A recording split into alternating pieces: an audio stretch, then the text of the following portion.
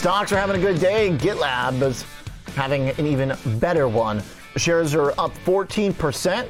The stock slid alongside the market going into the earnings, but are rallying back big after guidance came in better than expected.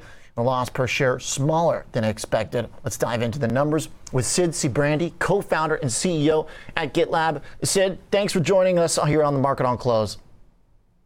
Yeah, thanks for having me, Oliver. Absolutely. Analysts seem to be happy with the report. Market certainly happy with it. A big jump here. Why were you able to push up the guidance in particular going forward at a moment where there's not a lot of tech companies doing that? Yeah, we had a great quarter.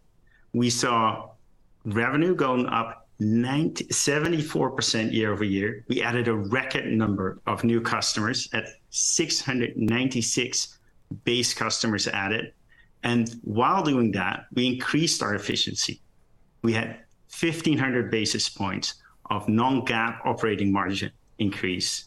And the most amazing thing is that we did that inside the current macroeconomic environment with a faster sales cycle. So how were you able to do that? What we're seeing at our customers is that they have hiring slowdowns, even hiring freezes. They need to do more work with fewer people. At the same time, they need to save costs.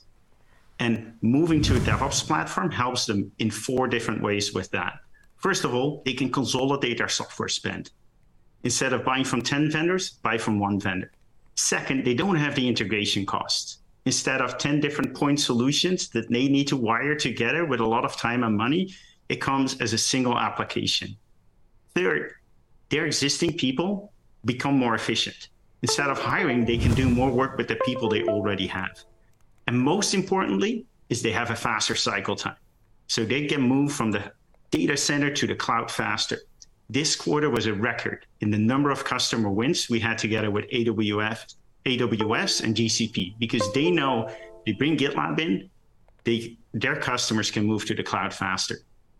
Now, as you're able to improve that margin, will that make its way to the bottom line? GitLab's been around for a long time. Revenue seems to be in good shape, still on a GAAP basis, and I believe you're adjusted as well, non-profitable. What's the plan for that? Yeah, growth is the most important to us, but we want to do that responsibly.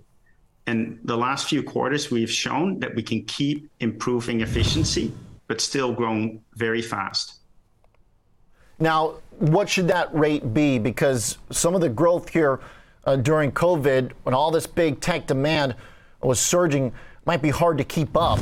One of the reasons it seems when I look at analyst notes and talk with investors why the stock is lower off the highs is because the difficulty of maintaining scalding hot growth. What are the goals that you think are reasonable that you want to give to investors going forward from here for that top line in a responsible way that you mentioned?